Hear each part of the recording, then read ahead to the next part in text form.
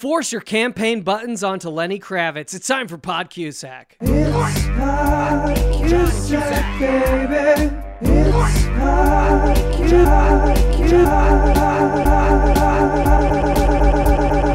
It's Pod Cusack, baby. Ladies and gentlemen, the moment you've been waiting for, we're finally doing it. We are here to talk about Lee Daniels, The Butler. Yes, the greatest John Cusack movie in the history of time. Some people say, hey, say anything's the best. Some people say, High Fidelity. No, you guys all know it's Lee Daniels, The Butler. And with me today, oh boy, we got two of the greatest guests. Returning champion, Colby Smith. Thank you for coming back. Hey, Matt, it's nice to be back. I really thought you were going to say two of the whitest guests. Colby. And also on this podcast, first-time guest. So thankful to have him here. Comedian, bass player in the greatest rock band of all time. Host of Tea Time with Trevor. You know it. It's Trevor Lyon. Thank you so much for doing the pod. Thank you for having me. I'm excited to be here with the returning champion, Colby. It's so exciting. Yeah, I was the champion, and now I'm back. But I'm sorry, there's a lot. This is a huge movie. It's an honor to be doing The Butler. Lee Daniels, The Butler. Lee Daniels, The Butler. Before we get into it, Trevor, you're a bit of a cinephile. Would you say that's correct? Yeah, I think always trying to expand as well and learn more. But yeah, I do enjoy the movies. As a fan of the film genre of art, what is your relationship to John Cusack, actor? I will say I'm not a huge Cusack fan. I find him to be like a kind of a doughy guy. He's kind of like a soft, like doughy man. And it's weirdly hard for me to name like more than a handful of movies that he's been in. Aside from the ones that you said at the top, it's like my memory and my roster of what he has is like pretty short. That is interesting because that is pretty par for the course, I think, for guests on this podcast. We're 10 episodes in now, and I've still yet to find a John Cusack fan. Yeah, it's weird. I don't really know what it is about him, but yeah, because he is in stuff, and it's not that I think he's bad, but there's just like, if you're like, John Cusack's in this, I think my reaction would be like, who else is in it? What else? That's not going to be enough to bring me in. What other aspects should I be looking forward to? Have you seen Say Anything, High Fidelity, the big Cusack films? I actually think I have not seen those. I don't recall those, but I have seen John Malkovich. That's the one that like I think of with him. I haven't seen it forever, but I do remember him being like kind of a weird, like schlubby weenie guy in that, I think. And so maybe that's part of it too. I mean, yeah, that is the weeniest, schlubbiest. Like, he definitely downplays his attractiveness and charisma in that. Anyway, well, we're here to talk about Lee Daniels, The Butler. Came out 2012. It's what are your general thoughts, Colby? Let's start with you. What are your general thoughts on this movie specifically? Because Cusack he's not a very he's in 3 scenes. So he's not like the star of this movie. Forrest Whitaker's a star. The great Oscar winner Forrest Whitaker. But what do you think of the movie in general? I would say it's like not super good. It's definitely like it's watchable in a way that I did not expect. Where like the fun of watching it kind of becomes the meta elements around it, where you're just kind of like, who's the next celebrity cameo going to be? And I mean, John Cusack is of course one of them, but they really don't disappoint. I mean, some of the casting choices are very fun. My favorite, I think, is Jane Fonda as Nancy Reagan. I mean, both Reagans. You get Jane Fonda, and then you also get Alan Rickman. Alan Rickman, my God, barely containing his British accent as Ronald Reagan. It's an inspired choice for Ronald Reagan. So I think it was a little long, but I did like that, and I liked Oprah in it. I thought she was legit really good. Yeah. I would say I'm like so tending towards the pretty solid. Trevor, what are your thoughts? I thought it was. I'm probably so tending towards that. I didn't like it so much.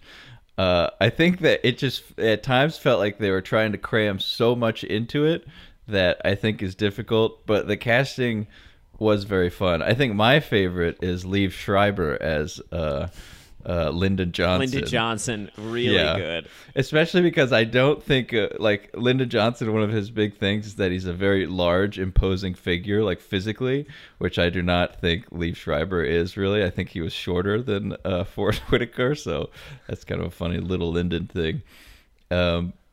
But, yeah, I thought there is a lot going on in there, and it did like, move pretty well. I think because, like, there are so many things, it feels like the movie is just kind of a montage for a lot of it.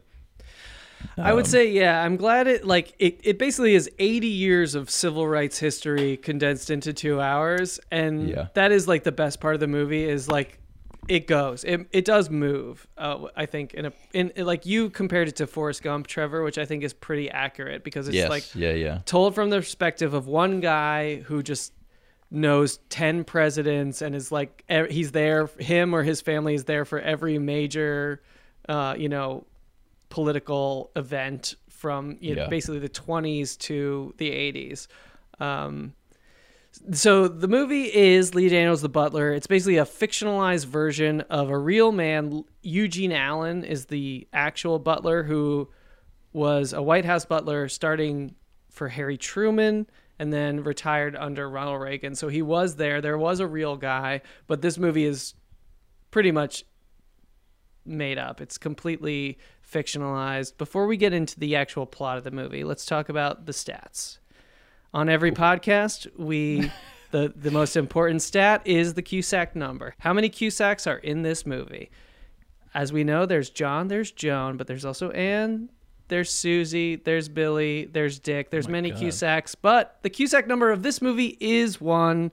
Only John is in this movie, unfortunately, because I think Joan would have been a good addition, but we'll get to that later. The movie was a huge hit, which I did not remember. It made $116 million at the box office on a $30 million budget, which is pretty insane considering it didn't have any Marvel characters in it. What year did this come out? 2012. 2012. Okay, so it's like... This is like Lee Daniels' moment because there's this movie and then Empire is like the next year or two after that, which was a big hit for Fox as well. So this is like this is Lee Daniels at his peak. I mean, this is slated. It's right in between. He's coming off Precious, right, which was a big Oscar-winning movie. And he was a producer before he's a director, so he produced Monsters Ball, which was like a big Oscar movie, and then Precious was his big directorial debut. Now he's like a big thing, and then he does this, before he conquers TV with Empire. But it's insane that this movie made that much money because I feel like it had little to no cultural impact. Yeah, I don't think I remembered it at all until you mentioned it and I went to look at it. And then vaguely was like, oh, it's the Forrest Whitaker in the White House thing. But I really I don't think I had any recollection of it happening. The only recollection, or the only reason I remember it at all, really, was that there was an ad for it in the subway station that I used to live off of whenever it came out. So I just saw it every morning. I wonder if it would have had more... maybe not cultural impact, but if it would have resonated a little more strongly with the general public if Lee Daniels had not put his name in the title. Because I think already it sounds like a joke. Like, this guy is putting his name in the title of the movie. Like, it was advertised as Lee Daniels the Butler. Like, Lee Daniels was the draw, essentially. Or they thought he was going to be the draw. So I feel like that already makes it sound too pretentious, maybe, or too important. I don't know. I feel like that was a weird and maybe disastrous choice. I was going to save this for the trivia section at the end, but let's just get into it. The reason his name is on it is not is not actually because of ego or anything. Okay, it's because of corporate spite. So this is on the trivia page, Warner Brothers Pictures, owners of the 1916 silent short film called No. The Butler, filed a claim with the MPAA to rename the film. The MPAA allowed the Weinstein Company to add Lee Daniels' name in front of the title under the condition that his name was 75% the size of The Butler. And so then they renamed it Lee Daniels The Butler. So they were basically like, not only do you have to put your name on it, but it has to be almost as big as the title so everyone can title. see it. Okay, that's important context. Very important. And I feel like that's important for a couple of reasons, because it also is not just, I think, corporate like malfeasance or corporate spite, because it's just I think it's just shows you, even pre-Me Too movement, how hated Harvey Weinstein was. People were just like, fuck you. No, we have a short film that was made during World War I, and you cannot name it the same. It is bizarre, and it is crazy because it does make it sound like a joke. Like when you say Lee Daniels the Butler, it sounds like Matt, when you first reached out to us about it and said like, let's watch. I thought you were almost saying as a joke, like, let's watch like Steven Spielberg's Jurassic Park. It's like Lee Daniels, but that's actually what it is, and it does make it seem like a little ridiculous. Yeah, it totally does. But then at the same time, he could have just changed the name. It didn't need to be Yeah, The I Butler. think The that's Butler the is thing. such a basic like title. I know. Yeah, and especially with how the movie plays out, like that was one of the things that was weird. Is like, I think part of the thing that didn't work as well for me with the movie is because they try and do so much with the scope that it feels like you do almost play like a version of like karaoke or something, where you're just kind of going through these things. Whereas it like, I thought it was going to be a movie about like the butler and kind of like really like dive into things, I don't know, sort of like that happening. Because it really is only like, it's half the butler and then his son, who's like maybe the fifth billed guy in this. Like, it's crazy that John Cusack is the third billed star in this also. But there's so much of it that is like, you know, tangentially related to the butler that, yeah, I feel like you could have figured out a different name. And that just makes me want to like dive into the movie. Let's get into the plot.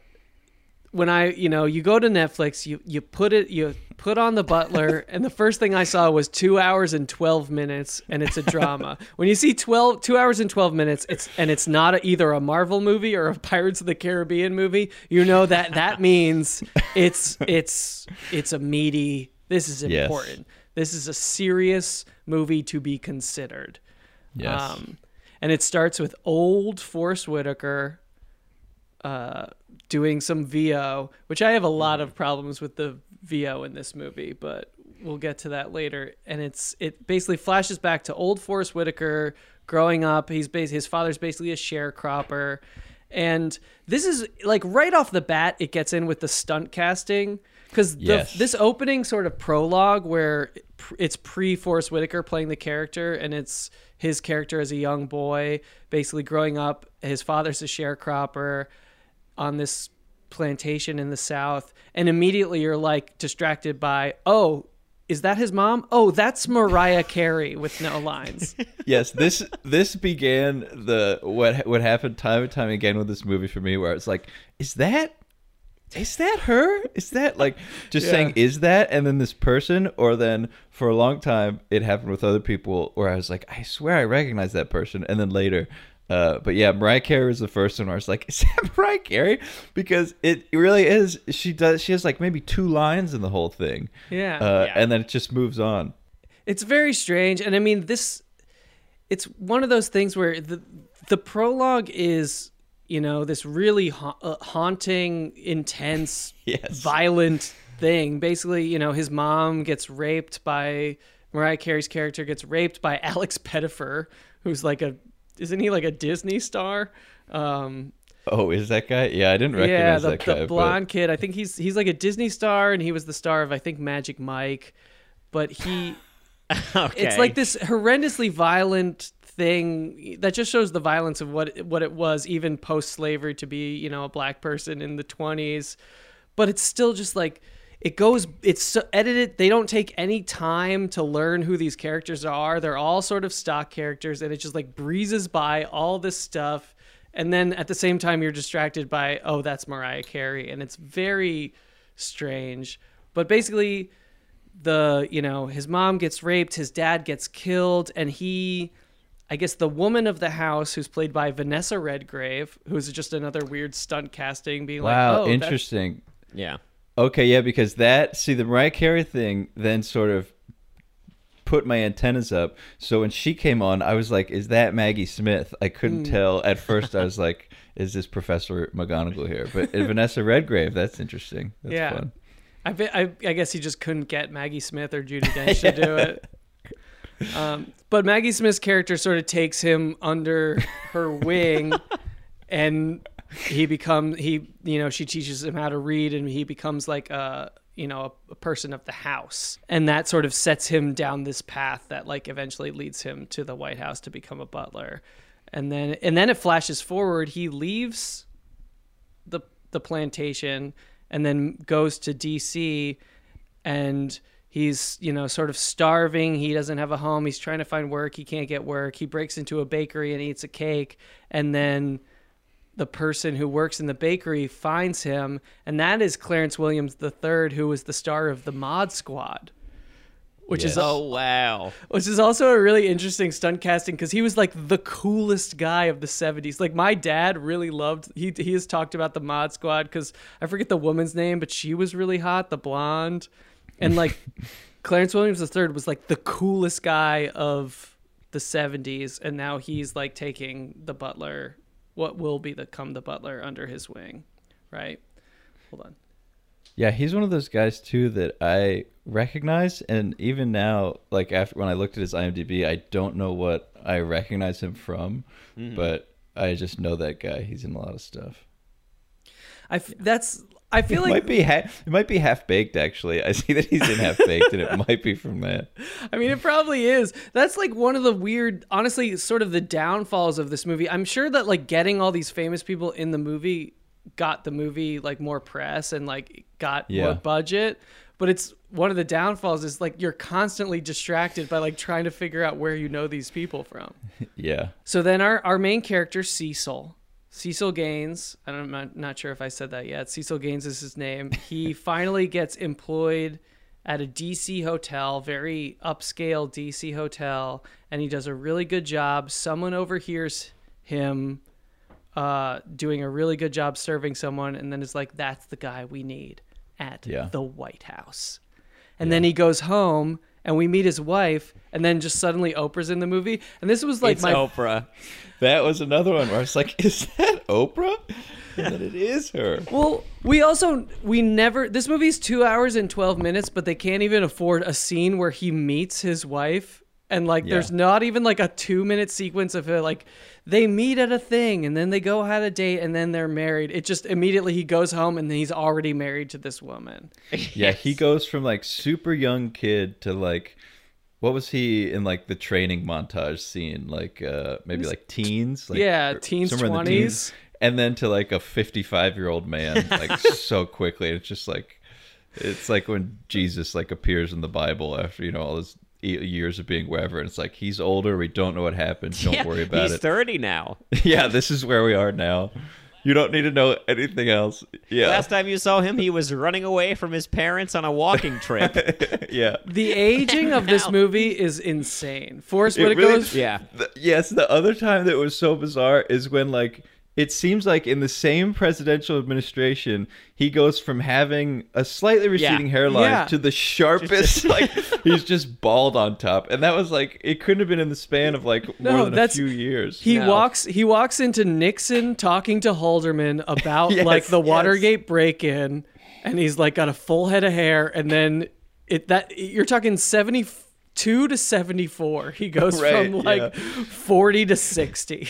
Yeah. Maybe it was just the stress. Like he really knew what was coming, and so the stress that like he was kind of holding this information the country would soon get just annihilated his hair so quickly at a breakneck pace.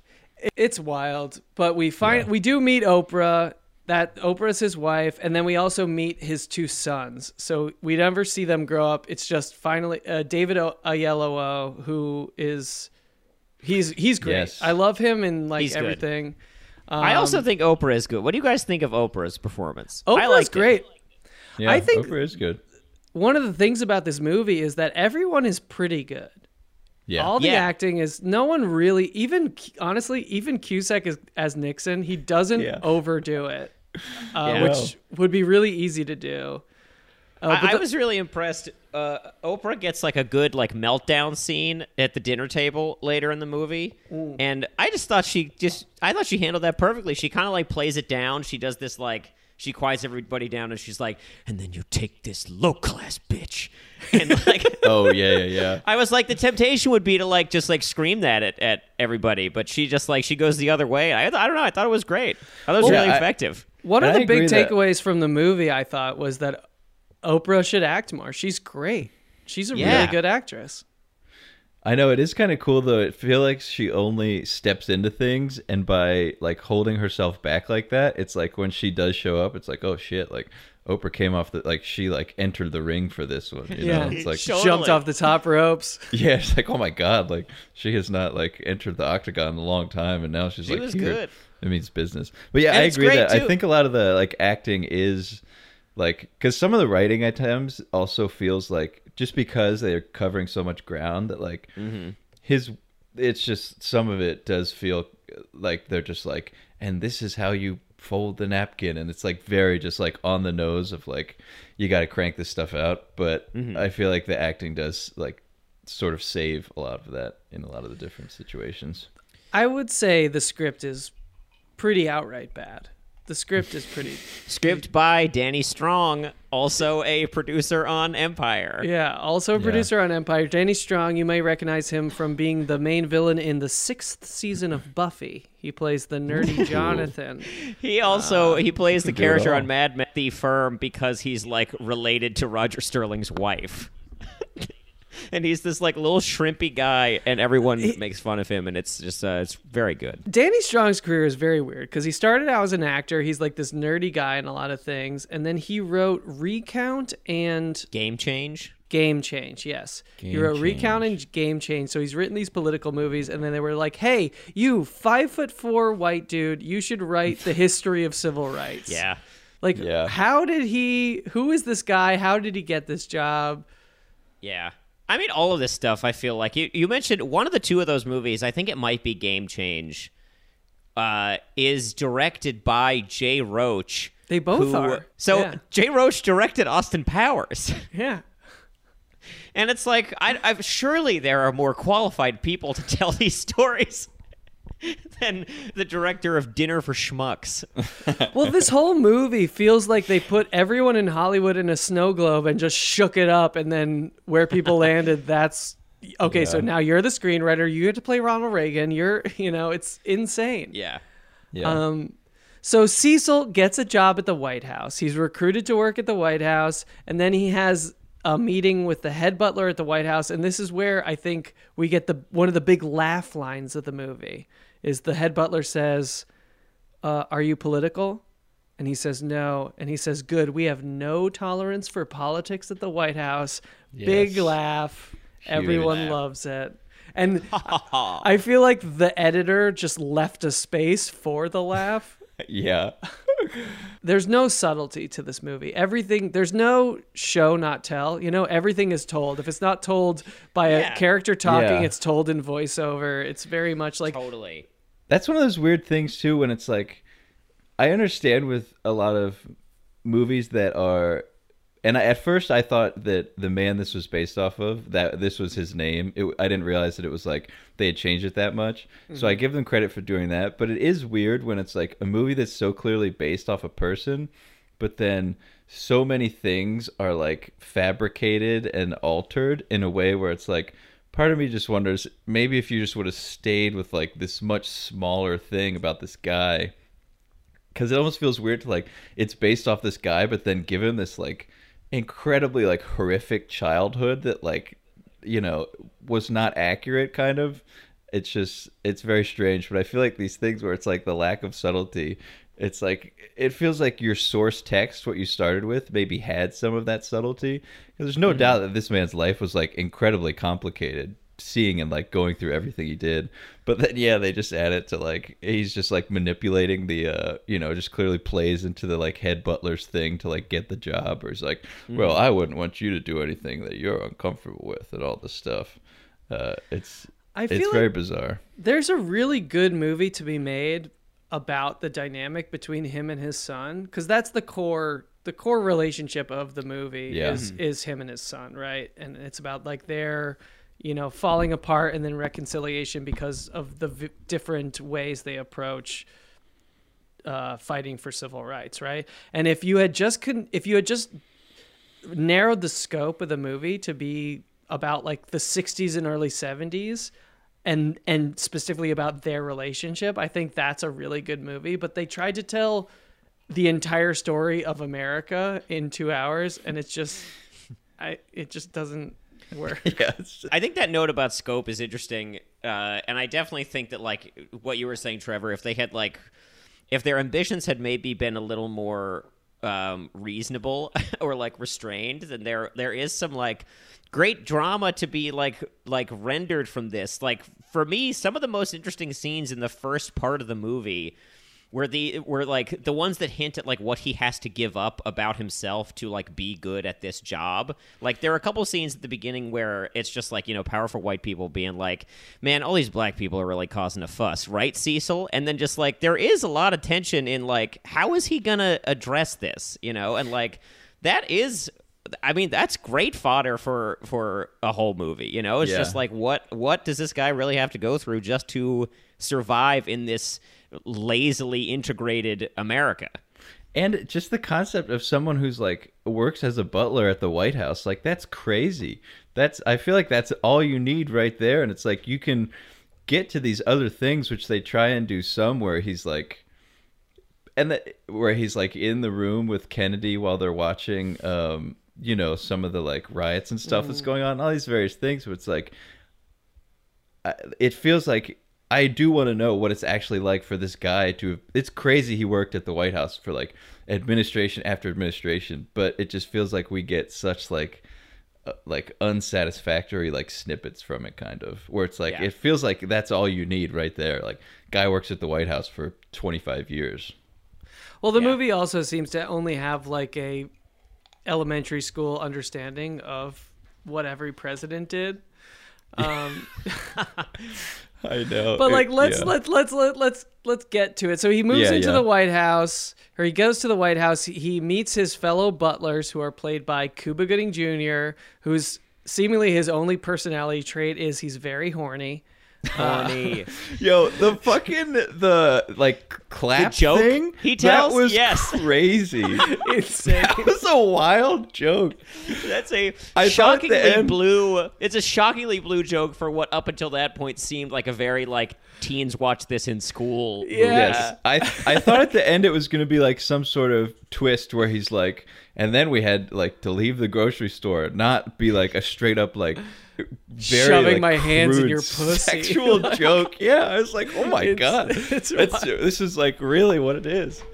Yeah, that was wild. But then we also meet Lenny Kravitz, who is this is just more. At least Cuba Gooding Jr. is like, he's an actor, he's got a character, and then there's just Lenny Kravitz, who's another butler, who's his only character trait is he's Lenny Kravitz. He has some line. He has some line where he's like, "Man, this job is so stressful. Don't it make you want to fly away?"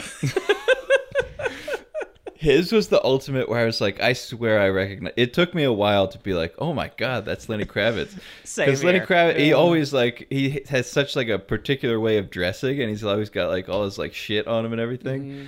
So he meets these guys. He like sort of ingratiates himself with everyone at the White House, and then we meet our first president, which is I think the most insane casting of all of the movie, as he walks in to meet President Dwight D. Eisenhower, and it's Robin fucking Williams. It's just, it had to be one of his last screen performances, right? I would assume so. Yeah. Oh god, I guess you're right. Yeah, he kind of. I didn't see 1 Hour Photo, but I kind of get the gist of it. But he kind of looked like the guy from 1 Hour Photo in this. Yeah, which added a different vibe to Eisenhower also. But I really wish he had just been like, oh, like doing his Robin Williams thing. Yeah, like maybe he drops something, like he knocks his coffee over and has to like clean it up really quickly. And it's just like, So he's in the White House. Everyone loves him. He goes home. And this is the beginning of like the tensions between him and his son. Because his son is like watching the Freedom Riders and the civil rights activism of the early 60s. And he is really inspired and wants to be a part of it. And his dad, Cecil, Forrest Whitaker's character, is very like, that's not how you do it. You gotta like just put your head down and do your best. And this is like the main conflict of the movies. They're conflicting views on civil rights. And then Cecil goes back to the White House, and he stands by Robin Williams watching the desegregation of the schools at Little Rock. Watching Elizabeth Eckford like walk in, and Robin Williams and this is another thing that just keeps coming up throughout, which is like presidents looking to Cecil to be like, what should I do? You're the only black person I know. which like, I don't know. It would be interesting if there was any truth to that. Like because you could almost see that like these older white presidents just being so, isolated and out of touch that they would be like, let me ask this guy. And I didn't read the article that they took that was sort of the nugget that this movie like blew out from. So it would be interesting if that ever happened. But then we get Dwight D. Eisenhower's vice president sleazes his way into the kitchen, and this is Here comes our guy. our first glimpse of the my Q's, God. baby. John Cusack, fake nose. Yep. What a tasty treat. This is when he's throwing the pins, right? He's tossing the buttons. Because He gives him the pins. Yeah, because Yeah. this is like him running against Kennedy, so he's giving, and it's another instance of like him asking the only black people he knows, like, what should I focus on to get like some of the black vote? And I gotta say, Cusack's performance isn't as bad as I remember it being. It's okay. Not at all. No, it's perfectly fine. I thought for sure he was gonna go like way over the top with the voice and everything, but it's pretty restrained, right? Yeah. You know what I think it is? I think you give him the nose, and he's like, the nose is doing all the work for him. He's in the nose. And so it's like he doesn't need to go big because he's got the nose there, and it sort of like tempers it. It makes me wonder, like, if Cusack had like earlier in his career just been like, had gone more of a Johnny Depp way. Give me a weird hat, give me a weird nose, and let me get into some weird kind of performances. Maybe he might have had a better career. Yeah. I mean, because half of Johnny Depp's career is just hats. That's very true. Hats, makeup, different things attached to him. It's big for him. I think Cusack realized too late in life that give me a fake nose, and I mean, he might have an Oscar now. You know what it is? It's like when you do improv, and maybe you're a little not feeling it. You put the chair down. You do a scene in the chair, so you're kind of grounded. You have that physical thing that can kind of, that's an actual thing, and then from there you can sprout. That's what he needed with the nose. He should have done a nose in every movie. I know. He should have done more nose work. I mean, well, it's honestly, it's not too late. That's true. That's true. He's still active. He's still active. Cusack Nation, start tweeting at the guy. He's very active on Twitter. Say, get some fake noses, get into some things, win your goddamn Oscar. You know you want it. You know you want it. We know that you want it. So Cecil is working in the White House. His son, he goes to Fisk University in Tennessee, and he gets really involved in the civil rights activism in the South. He becomes a freedom rider. He starts getting arrested, does 30 days in jail. And Cecil, this is like just the tension between the two of them. They're button heads. Cecil says, "Why are you getting arrested? I'm not going to keep bailing you out." And this is the thing that sort of carries the rest of their relationship through the movie. And then it also kicks off their sort of, I think, something that happens a lot where he's watching TV and then sees his son on the TV. There's a lot of like, there he is again. He's on TV again. And that's a very like pivotal Zelig event in history. Yeah, Forrest Gump kind of thing. It's just like you turn on the TV and there's like your guy. Right. Yeah. Between this whole family, everyone was there for like every important event in they really the were 20th century. Yeah, we'll get to what I think was when it really like got a little too wild for me as we continue on the movie. Well, we jump ahead to 1961. Nixon loses the election to the Kennedys, and James Marsden and Minka Kelly roll in as JFK. And As far as the like stunt casting, James Marsden at this point is very much a one of these things is not like the other. Yes, bit this for is me. how I felt. I was let down when I was like, "This is who they got for like the." I feel like you could have really knocked this one out of the park. well, let me just throw another bit of trivia in. Here we go. Who he wanted to have play JFK, this is like maybe the biggest missed opportunity since Adam Sandler didn't play the Bear Jew in Inglourious Bastards. Oh man. Oh, He wanted JFK to be Matthew McConaughey. And that would have been wow. incredible. Oh my god. JFK with a Texas accent. I Yeah, think, there's no way the voice would have worked. Oh, that would have been great. that would have been the greatest. That would have brought the reconnaissance to a like skid stop. Oh man. Seriously. Holy God. shit. Because it almost does feel like by having a less like the presidents are all such big stars other than this one it feels weird in that way, and like probably in a way that the rest of them should have, where it makes you focus more on Forrest Whitaker's character as Right. opposed to like the cameo guy. But this one being so much less, yeah, it felt out of place with the other ones. Yeah. Also, where Where- John Cusack is really underdoing the Nixon voice, James Marsden is really going hard on the Yeah. Oh my Kennedy. god. IRA.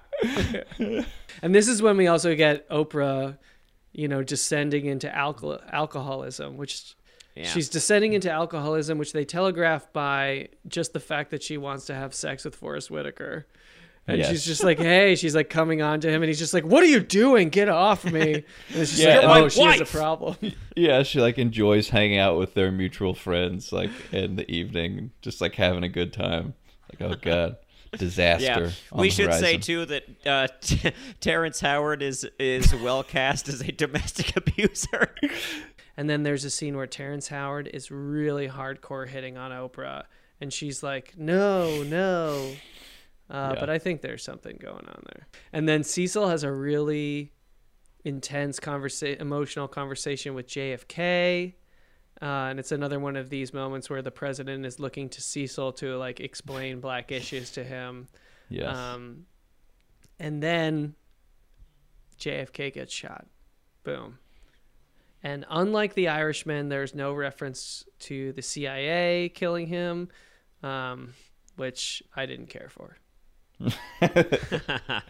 Big missed opportunity there. Big missed opportunity. Yeah, like movies like The Irishman and Forrest Gump, they all, they deal with the JFK assassination in different ways. But I prefer The Irishman. And then we get Minka Kelly's big, she's covered in blood in the famous Jackie O pink suit. And Yeah. she's crying. And then she gives Cecil a tie that used to belong to JFK. And that he holds as like a totem of like the goodness of the potential American presidency and like what they could do, because they make a really big deal about JFK and LBJ's contributions to civil rights, which there are, but at the same time they were having Yeah. the FBI spy on MLK, which they do not touch on in this movie. And it's interesting too that it's written by a white guy also. I feel like that illuminates some things as well. They really, really liked to deify both JFK and in a different way LBJ. Yeah. Which I think history has sort of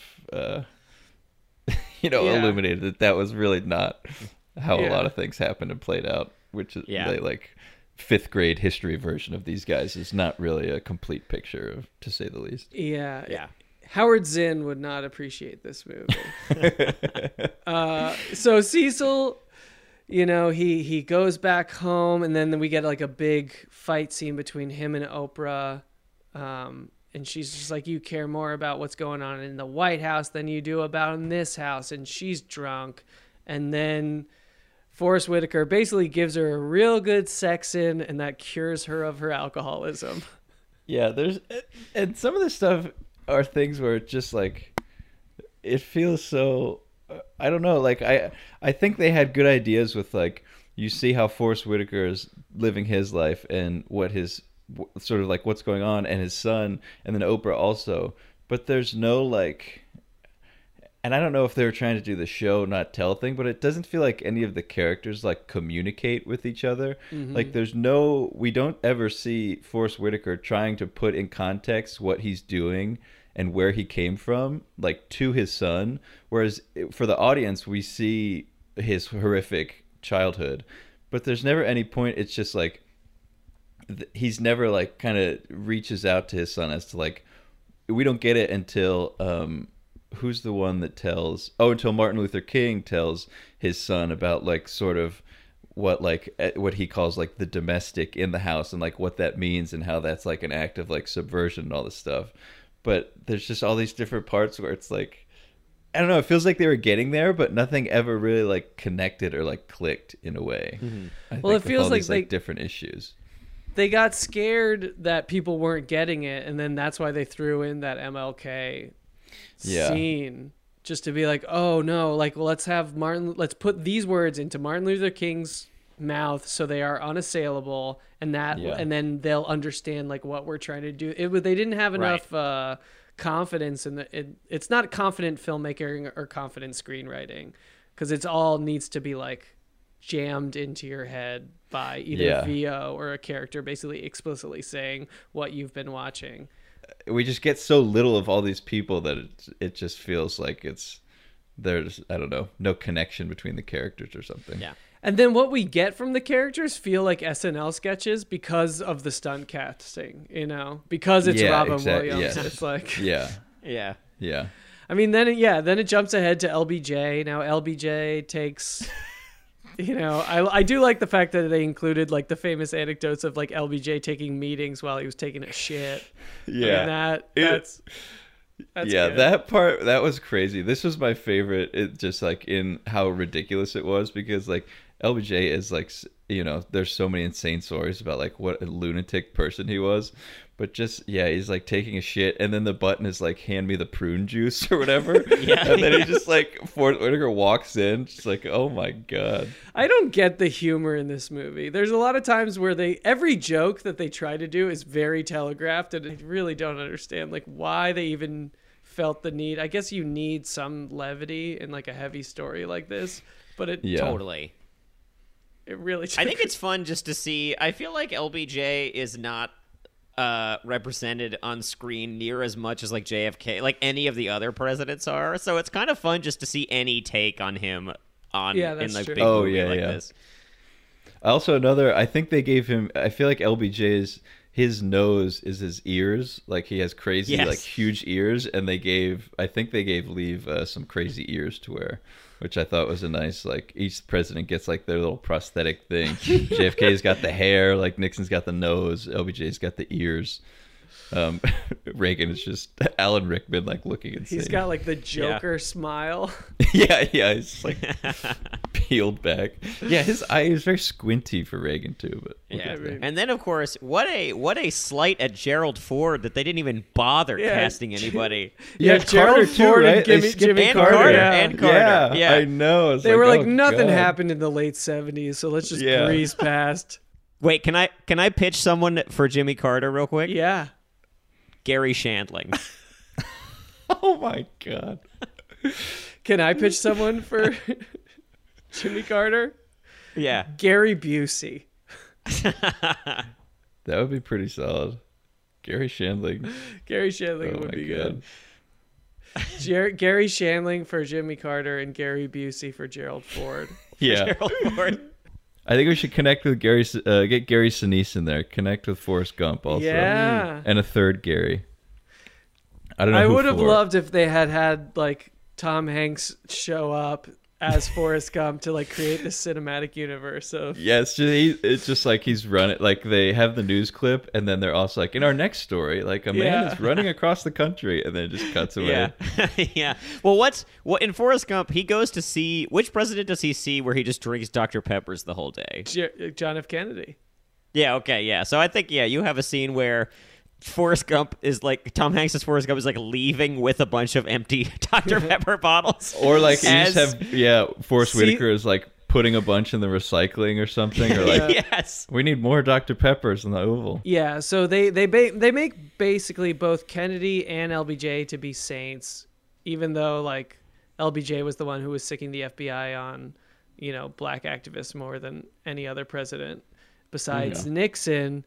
And then this is where we get Nixon coming back. And we get our second of 3 Cusack scenes, and he's having a conversation. I got the memo from Hoover who's telling me all this crazy stuff, and we need to like crack down on all these Black Panthers. Who cut to the next scene, Lewis now shows up back at home with the black beret, and now he's become a Black Panther.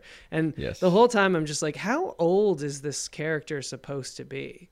Yes. Because he's like in his 20s in the early 60s, and now we're talking like the mid 70s, and there's a lot of people who are sort of unstuck in time throughout. I guess like Forrest Gump. There is this scene where they have dinner together. This is the Oprah meltdown scene I was talking about earlier. Has one of the most brutal moments in the whole movie, where he asks his son how long he's been seeing his girlfriend, and he goes 5 years, and at the same time she goes, we're just friends. Yeah. Oh. And that's another one of those things where it's just like there's so much there, but like we're only getting like one sentence of it, so it's like what? Like what is the deal? Because like the only consistency between his life journey is that he's doing everything 100% with her in every step of the way. There's no other friend, there's no other like connective tissue other than they're together, and it's just like, what has their relationship been like this whole time? It's so crazy. Oh, it's brutal, buddy. But this is one of the first times too where the younger brother gets to shine, who is one of my favorite characters in the whole he's thing. a bright so shining funny. star. He's so good. So funny in that scene. This scene, Just and then the one where he picks him up from the Jail. police station. Yeah, it was so good, and I was like, "This is what that's like." I don't know. I was like, I thought that was great. I thought his stuff was really I mean, good. he's one of the. Tell me about your Black Panther party. I like to party. You like to party? That's so funny. Yeah. I mean, he's one of the people who comes out of this movie. I'm just like, who are you? You're a star. He comes off so really good. great. He's hilarious. And then and this is also the first mention of Vietnam, because they barely touch on it at all. Yeah. And then he says he wants to go to Vietnam to fight for his country. And that's like basically the only reference we get to it, because he goes to Vietnam and then, spoiler alert, he dies over there. And that's the only way they show the impact of Vietnam on the Black community, is that this one character dies, who voluntarily goes, and it has nothing. There's no reference of the draft and how the draft affects like lower income families more than higher income families, and like there's no reference to Vietnam or the war on drugs in this movie. Yeah. Which, if you're making a movie about like civil rights of the 20th century, that's like 2 huge omissions, I think. And that was another one of those places where he says he wants to go to Vietnam, and I'm like, I feel like you could illustrate sort of how he's stuck between like his brother and also his dad, and like clearly this guy, like they're just like, yeah, I want to go to Vietnam, like I'm gonna fight for my country, and that's like the only line or like expression of that he gets. But it's like, I feel like you could highlight how it's like, he sees his dad doing all this stuff, and he clearly like loves his parents and is the one who's been in this house, but then also like, his older brother is like this revolutionary, which I'm also sure has this like huge impact, but all we get is like the one line, and then he like goes and we don't see him again, and then he's dead, and that's it. Yeah.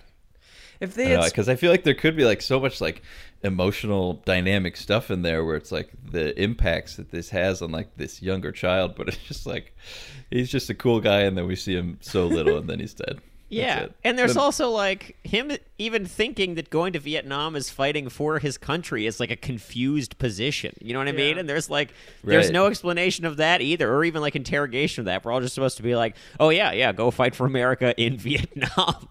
Right, yeah, and maybe like if he were to like see that as like an extension of like some interpretation of like what his dad does, that's like a misrepresentation to some extent, but then also like with some of the aggression of like what his brother does. I don't know. It feels like there was interesting stuff there, but it's just it feels like they had it in there just to be like, this one is a protest guy, this one is like a straight-laced war guy, and then that's just how it shakes out.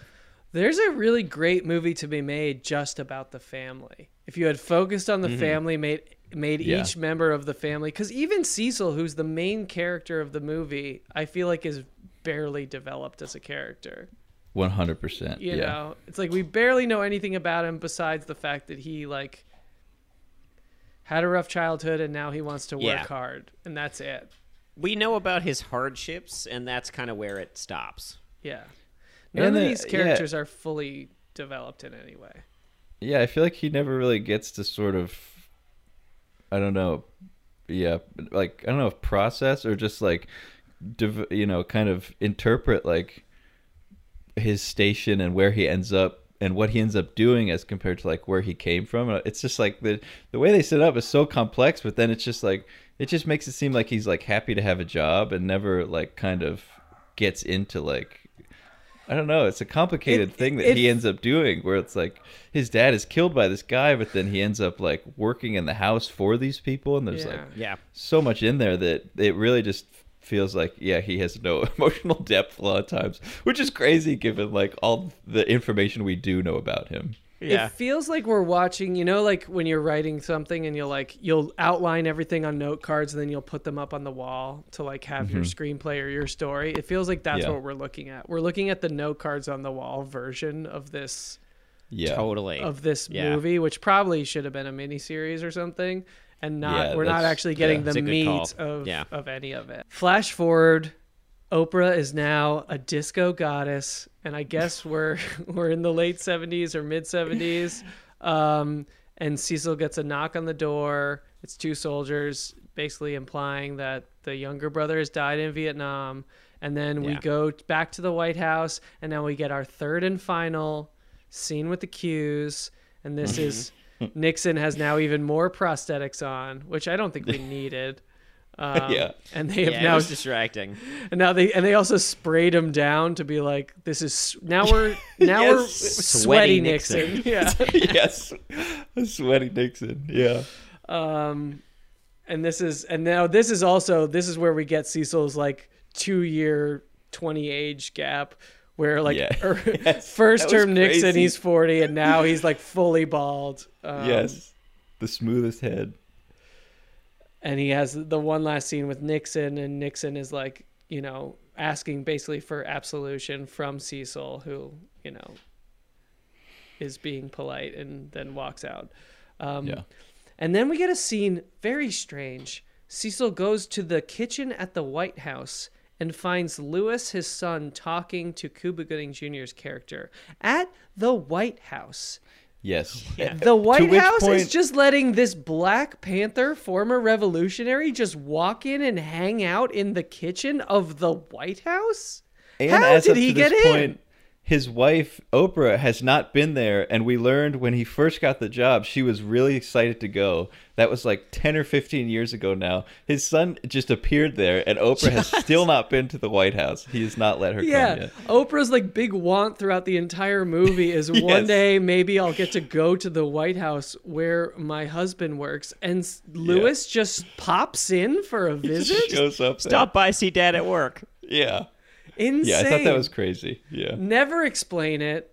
But then we get like Cecil won't even speak to him. His younger son is dead, and now their relationship is very frayed, very fraught, and now he can't. They won't talk, and then they go their separate ways. And then we get a really nice montage of the entire late 70s, which is just like Gerald Ford, you know, the energy crisis, Exxon, the Yes. lines for gas, and then we The get a lines really for quick gas. frame of Princess Diana, and I was like, why the hell is Princess Diana in this movie? And Mary was sitting next to me, and she was just like, it's so white people would know what year it is. That's very legit.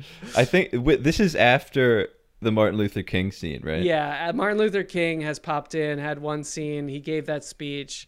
Yes, So because she, that like- scene is the one where I was like, this has gone too far with the story. Like, just, it was crazy to me that this kid, what, a couple years before, was like in the Black Panthers, and not even ideology wise, but just now that we're expected to believe he is in a hotel room with the inner circle, like the inner sanctum of Martin Luther King Jr. In at Memphis. In his final days, and this guy and his girlfriend are like in the room with him. I was like, this is like. That's crazy. They're just like, yeah, you're one of my 10 people. You're one of the 7 to 10 people that's going to be in the room with me. I was like, okay, so this is this is a like the different most type of Forrest thing. Gump the movie gets. Yeah, Like, yeah, exactly. I was like, okay, he's on the Tonight Show with John Lennon right now, Yeah. and we're all Yeah. like, he's writing Imagine for Yes. him at this Yes. moment. yeah, this is Forrest Gump Yes. calling in the Watergate break-in. Yes, yeah. So we go through the late 70s montage. Lewis is running for Congress. He loses, but there's a nice little scene where like Cecil is on the phone checking in to be like, oh, he lost. So it shows that he's still, Forrest Whitaker still really cares. And then we get to Alan Rickman pops in playing Ronald Reagan. And it's just like good for Alan Rickman playing the 2 greatest villains of the 80s. You get Hans Gruber and Ronald Reagan. And it's just like he's just like barely containing his British accent. It's really difficult to watch. But then they also make Ronald Reagan seem much nicer. There's no mention of the war on drugs. Yeah. And then Ronald Reagan is like this really sweet, nice guy to Cecil, and they like He gets him a raise. He gets him finally. a raise, and it's just like, what are we Yeah. doing? What is this? I know. And even if they could have somehow hinted to what he was doing in society, I feel like it's then like this thing where, you know, maybe it adds that dynamic of like he's understands like people he can interact with, but doesn't have like the ability to like extrapolate Totally. this to other, you know, to like a larger worldview. But it really is just like, you better talk to the president because Reagan's got my fucking back, you bitch. Like my man's in here gonna get you. Totally. It's like you could just bring up like like this guy, like the complex nuance of like a guy who did so much evil toward like so many people in America writ large over the course of his presidency actually was capable of doing this decent thing for this guy who worked for him. Yes. It's Yeah, like exactly. that's interesting, you know? Right. Yeah. I don't know. And Yeah. the thing they chose to like pick on Reagan for was his His he didn't affairs. support His like he didn't support Right? apartheid. You know, that's what they. Oh, sure. Yeah, And it's yeah, just yeah, like yeah, you pick yeah. apartheid instead of like this is about the American. I mean, apartheid obviously was horrifying, but you're talking Right. about American civil rights, and like the war on drugs has been like what one of the most devastating things to the black community of the entire Yes. 20th century. Exactly, Who this and so man is tied the into the architect civil rights for, movement. and you're just Yeah. like not even gonna mention this at I all. will veto this bill. I know, yeah. Yeah, that was You crazy. didn't understand. I Yeah. will veto this bill. Especially for a movie that's so domestic. Like you're saying with the Civil Rights Movement, the only other international thing is Vietnam, which is also like so tied into domestic issues and everything happening in the States. And then, yeah, it's just we're talking about South America or South Africa when it is like there's so many things you could highlight with Reagan that tie in so well with what you're trying to do with this movie. Yeah, the incarceration state. We're crazy. not going to like talk about that at all. What Yeah, is this? That was so bizarre. But then, you know, he asks for a raise. He finally gets the raise with the help of sweet Ronald Reagan and sweet Nancy. Jane Fonda pops up. Jane Fonda rules. I love Jane Jane Fonda Fonda. does rock. She can just go off. Jane Fonda rocks. I'm sick of people making fun of the tapes, the workout tapes. Who gives a shit? Jane Fonda forever. Jane Fonda kicks ass as Nancy Reagan. Then finally, Cecil quits. He quits the White House. He finally realizes that this is no good. Maybe he's made a huge mistake by not, you know, Yeah, his this son was is a hero.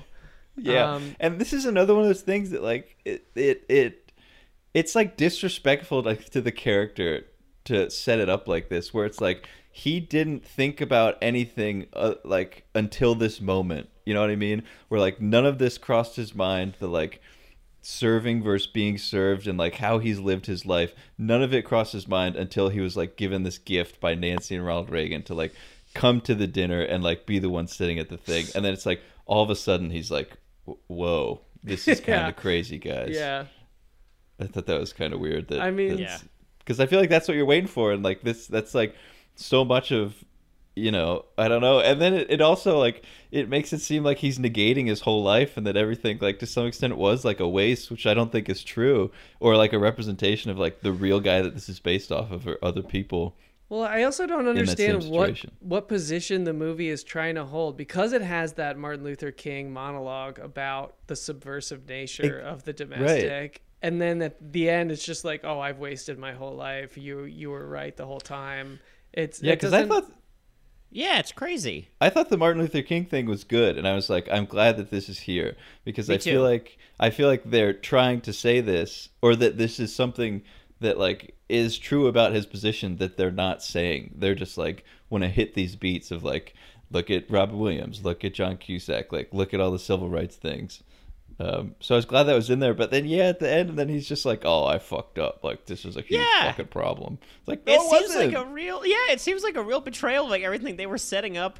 Well, because also there's like kind of what you were saying, Trev, is like there is probably a great movie to be made just from like progressive politics, whatever that means, manifests differently over the generations, And it's just like at the end, I feel like they completely bailed on any even like hint toward that. It doesn't seem like there's a deeper message beyond like, man, this racism thing sucks, huh?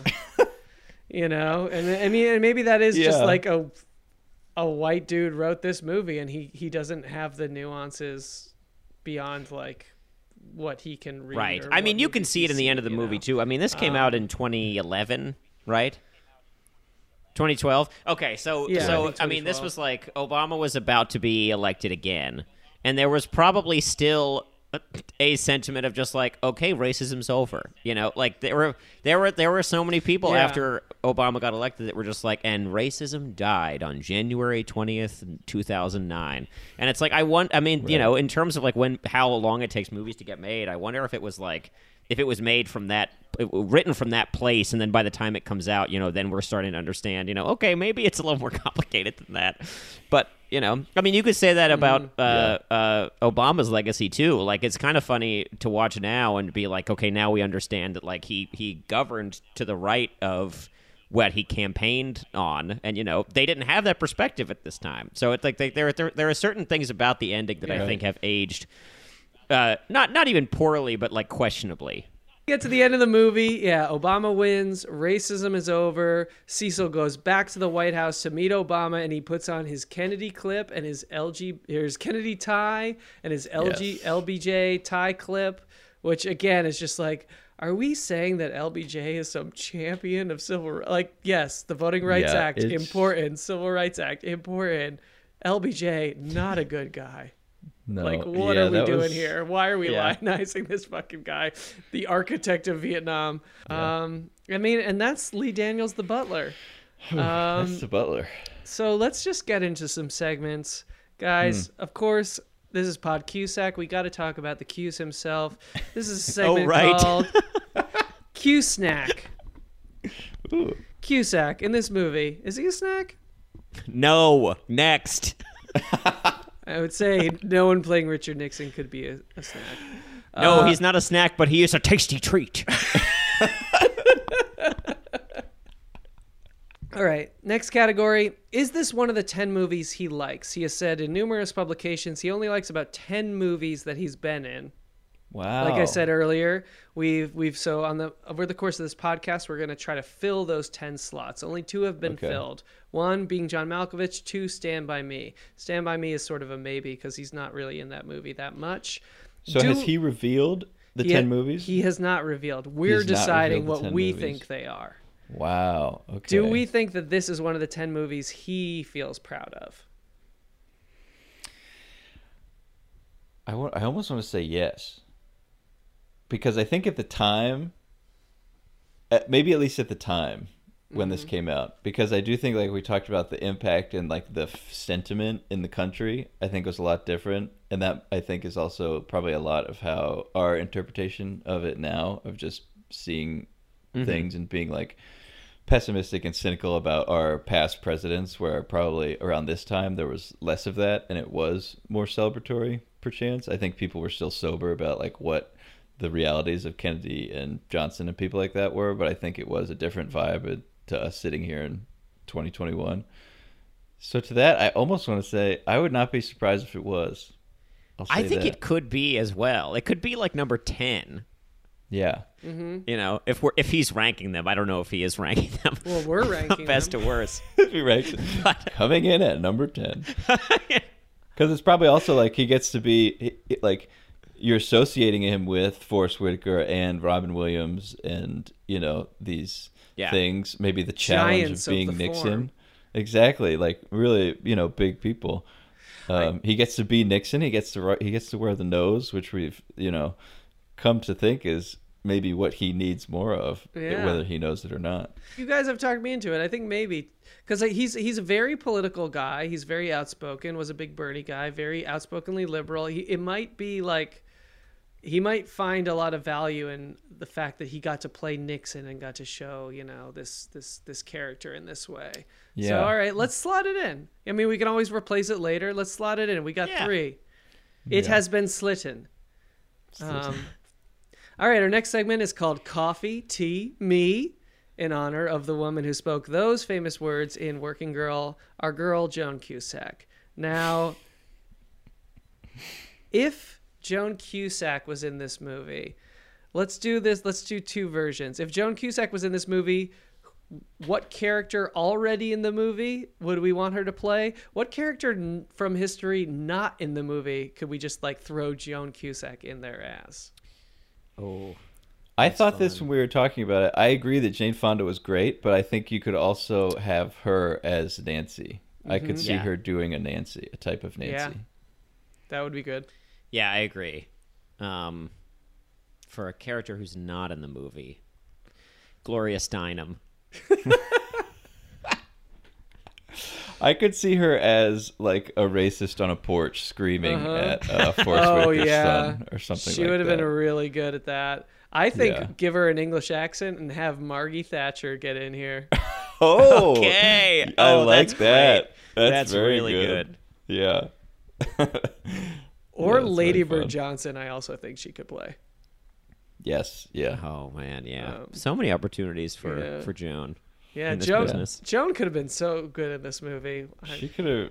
Real missed opportunity, Lee Daniels.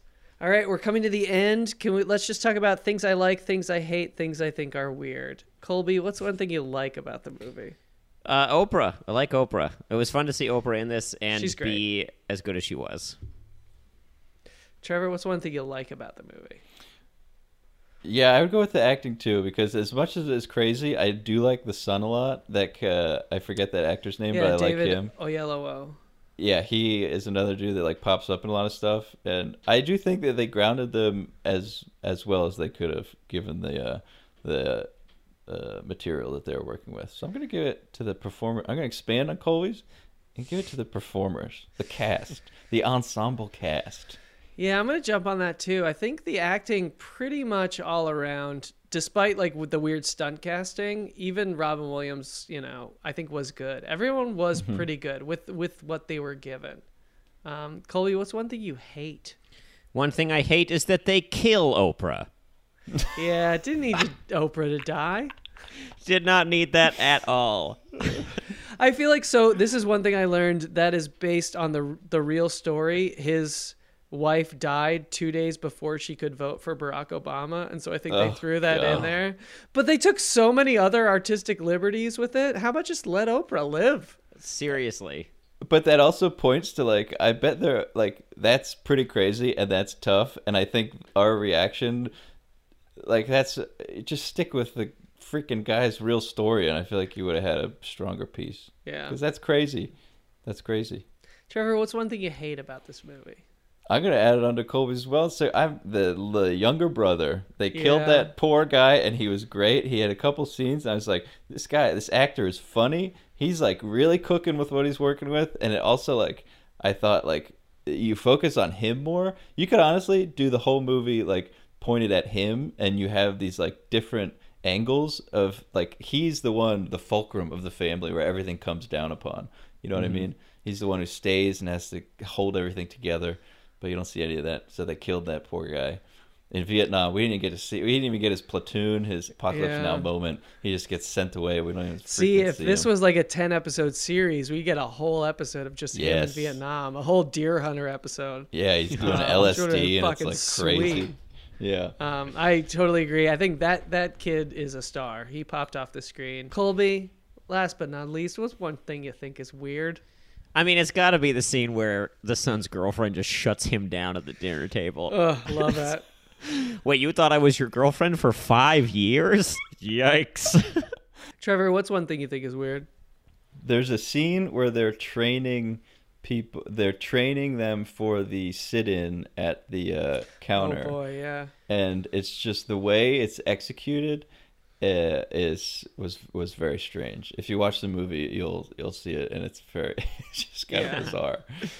And that was one of the places where it didn't feel like the highest level of like, and this sounds maybe pretentious, but like filmmaking technique. It was kind of just like really, it was just kind of crazy. And this, speaking of like filmmaking technique, this is what I think is weird. I like that Terrence Howard's like a big character. He's like trying to seduce Oprah, and then like 2 minutes later, off screen, he dies. They're just like, oh yeah, he got killed.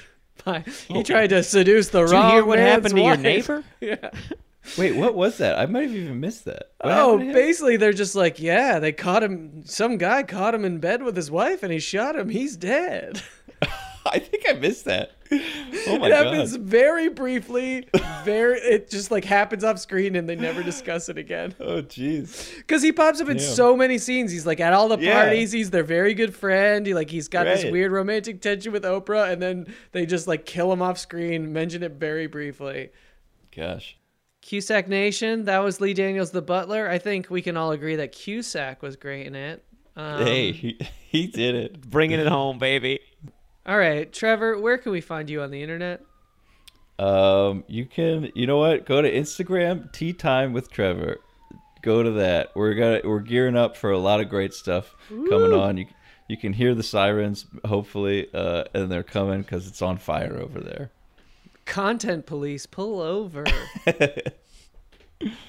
Colby, where can we find you on the internet? You can find me on Twitter at Colby J. Smith, and you can listen to my podcast, Honey Baby Sweetie Love, which is a fake dating show that I host with Amir Khan. My name is Matthew Strickland. You can follow me at Strickbomb on Twitter. And John, we know you listen. Thank you so much. We love you. We miss you. Be well. Johnny Cusack is back. Johnny Cusack is back. Johnny Cusack is back. It's Pod Cusack, baby.